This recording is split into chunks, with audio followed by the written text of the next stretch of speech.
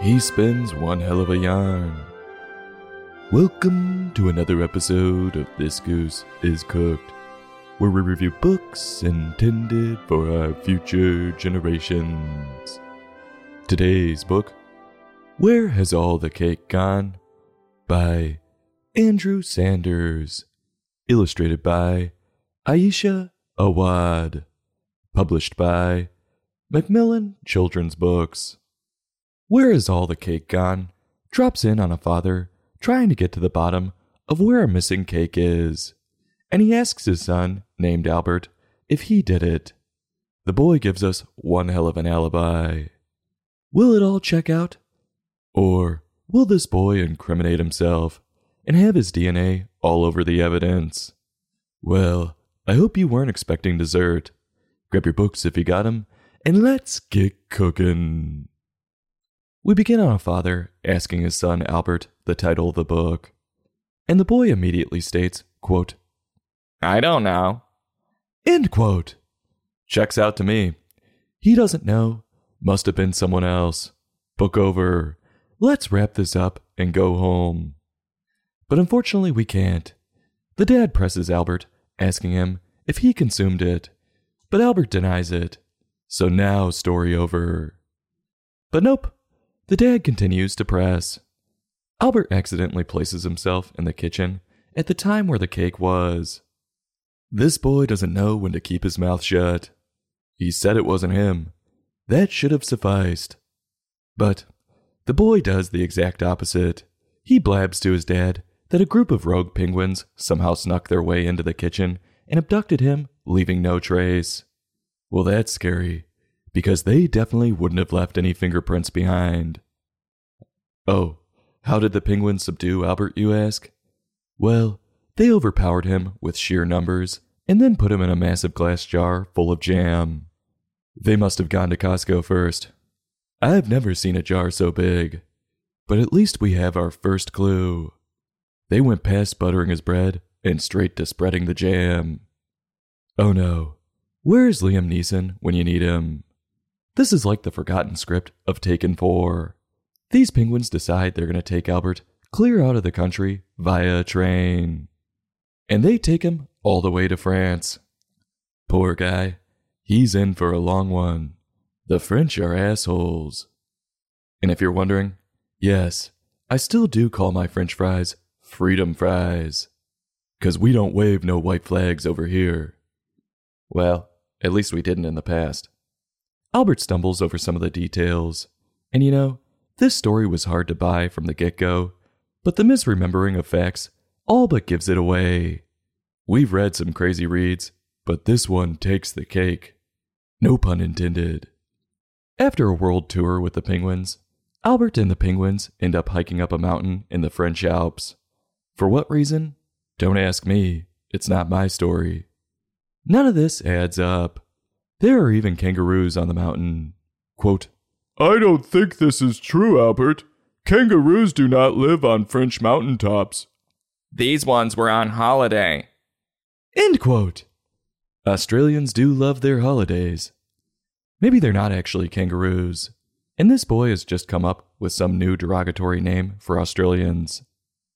"G'day, mate. We're looking to throw another shrimp on the barbie." "Hey, my friends from down under. Got just the spot for you." "All right. There's an Outback Steakhouse just down the street." "Thanks, mate." "Fucking kangaroos." "Kangaroos?" "Yeah, because they're all so happy bouncing around, and they have those money belts like we're gonna steal their money. Who wants an Aussie dollar? It's like half as much as the normal dollar." "Oh." So sad that he needs to disparage an entire country like that. But we must move on and get to the bottom of this missing cake. The boy doesn't know when to quit while he's ahead. Though, in this case, he's already behind. He gives far too many details about the winter abduction. 'Cause now it seems the boy has turned this story into Queen Latifah's last holiday. And this boy cements his hatred for kangaroos. Because now he tells his dad he broke out of his jar to roll a massive snowball at him, knocking all the kangaroos off the mountain. If you're looking for a few missing kangaroos, I think we have an idea of where to start looking. But one has to ask, why would he get rid of the very animals who could save him from the Penguin Syndicate? This boy has some Stockholm Syndrome. Finally, the penguins bring the boy back. Why? Probably because they didn't want to be associated with a kangaroo killer. And when they got back, Albert says the penguins saw the cake and were like, "I've got a sweet tooth. Slice me off a little piece." And as it always does, it turned into them devouring the whole thing. And that right there destroyed his entire alibi. What happened to not knowing? He just outed himself as a liar.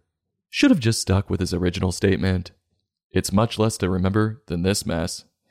Not to mention, did we buy any of this crap he was shoveling? Well, besides the fact that he's a bigot towards Aussies. Albert then explains that he tried to stop his captors, and that's why the cake got everywhere, including into his hair. That's the real question of this book. How the hell does cake get into your hair? What did he do? Swan dive into it? Dad isn't upset at any of this. If he's buying it, you would think he'd be distraught that a group of penguins can take his boy without a trace. And if he's not buying it, shouldn't he be upset that his son is lying directly to his face? And if not that, just the mere fact that he's a terrible liar. How dumb does he think his dad is? Actually, he would know better than us. And the boy wraps up his yarn by proclaiming he shooed the penguins off. If he could do that, how did they take him in the first place? So what does Dad do to his son for serving up this story riddled with holes? Why, he lets his son bake another cake with him. Wow, it's all so clear now. This dad is twisted. He's playing the long game and is going to kill his son with type 2 diabetes. Now that's sick. What did we learn from this frustratingly ignorant explanation of a missing cake? It's clear. If you're going to lie, make it broad and generalized. Then keep your mouth shut and stick to it. If this boy stuck with, "I don't know," he wouldn't have incriminated himself. Instead, he insulted everyone with this long, drawn-out story. It was just shocking, though, how terrible the parenting was. How do you get rewarded for it? I would hate to be his teacher. Albert had some trouble in the bathroom today, and then lied about it. My Albert? He's no liar. Go ahead, Albert. Tell your dad what you said. An elephant came and took me to the West Indies, and then covered me in chocolate syrup. Well, that's what he said? Then I believe it. He smells like shit. What do I think of Andrew's work? Well, it was too absurd to be fun. And the way the dad reacted was the most frustrating thing about the story. So now there aren't any repercussions for lying. That's a hell of a message. I guess that's why today's generations are so soft. As for Aisha's illustrations, they were fairly generic. They did portray the chaos this kid was spinning rather well, though, which was about the only thing that was entertaining. If you're tired of being lied to, whether it's by the media or in books you read, certainly don't pick this one up. So on a scale from 1 to 5, I'm giving this book a 2.1. I'll have a taste, push it around to make it look like I ate it, but as soon as I can't get a straight answer for what's in it, I'm leaving. This goose is cooked. Join us next time for another in-depth book review.